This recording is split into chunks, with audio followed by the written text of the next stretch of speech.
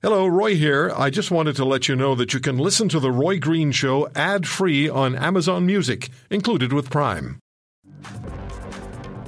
Let's talk about COVID.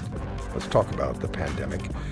And our good friend Dr. Neil Rao joins us, infectious diseases specialist in Ontario, assistant professor at the School of Medicine at the University of Toronto.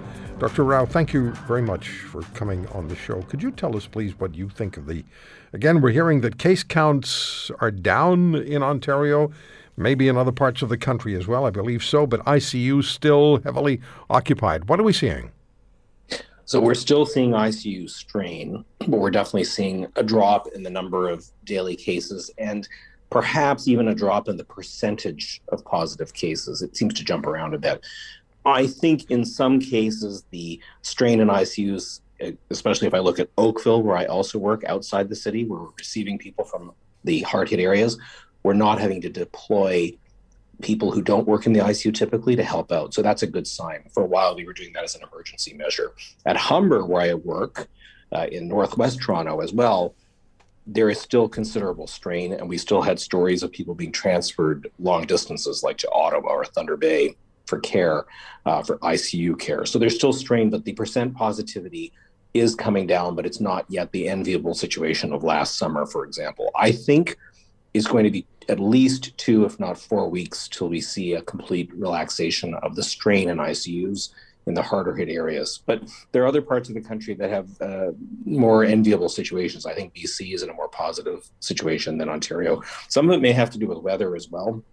And population density, I think, is a big driver. And also the types of people who are getting infected. We know that in the Greater Toronto area, it's people who work in so-called congregate settings, people who work in an enclosed space in a climate where you can't open the windows and get those outdoor air flows coming through, and where people have to go to work because it's the main distribution hub for whatever corporation, be it Amazon or whatever else it might be, supply chain management. So there are unique features to Toronto and to a lesser extent Montreal that are driving this outbreak.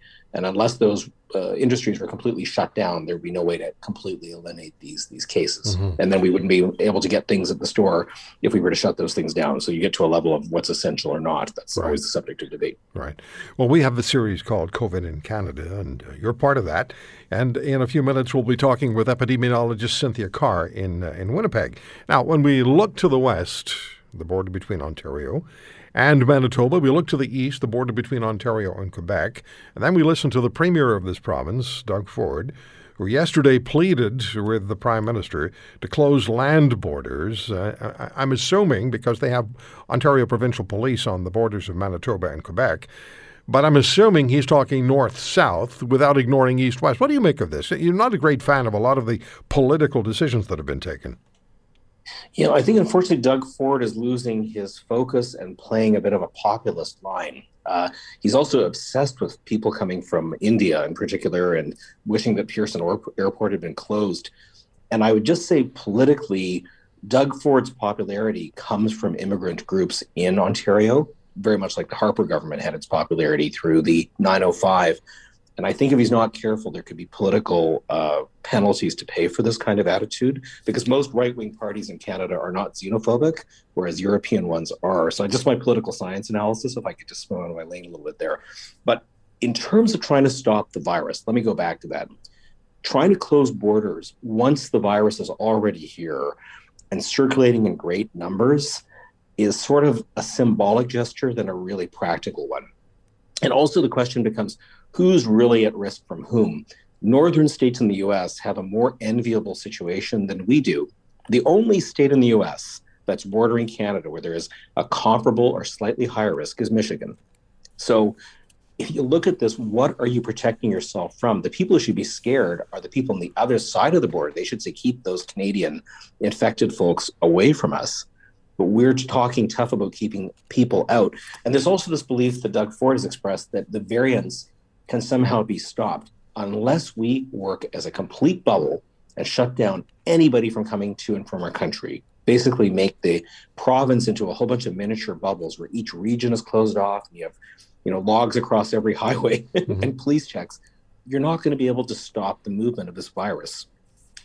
Within the province, or to other provinces. At some point, it's not going to work. We've seen even the Atlantic bubble, it's admirable what they've done, what they've endured, but even Nova Scotia is seeing a surge, perhaps not on the same scale as here, and they have other advantages in terms of the industries we talked about earlier, and demographics and population density, but you can run, but you can't hide from this virus. So I wish Doug Ford would stop playing the populist card that the Fed screwed up or that we let this virus in through foreigners. I think it's going to actually work against his political popularity, and it will have repercussions that far endure this outbreak when it's over in a few months, at least the worst of it. I have many more questions in only 60 seconds. I look at news stories and I look at developments that have to do with COVID. We all do. And I see computer modeling, and I'm not ready to trash it. But I wonder sometimes, is there a conflict between real data, real facts, and modeling? Well, every model has generally gotten it wrong. On the recent occasion, about a month ago, the Ontario Science Table models were actually correct. And now we have found that they have overestimated what was supposed to happen now. I think models are a guide in terms of preparedness for hospitals, what they should be getting ready for. We temporarily shut down elective surgery to be ready for a surge.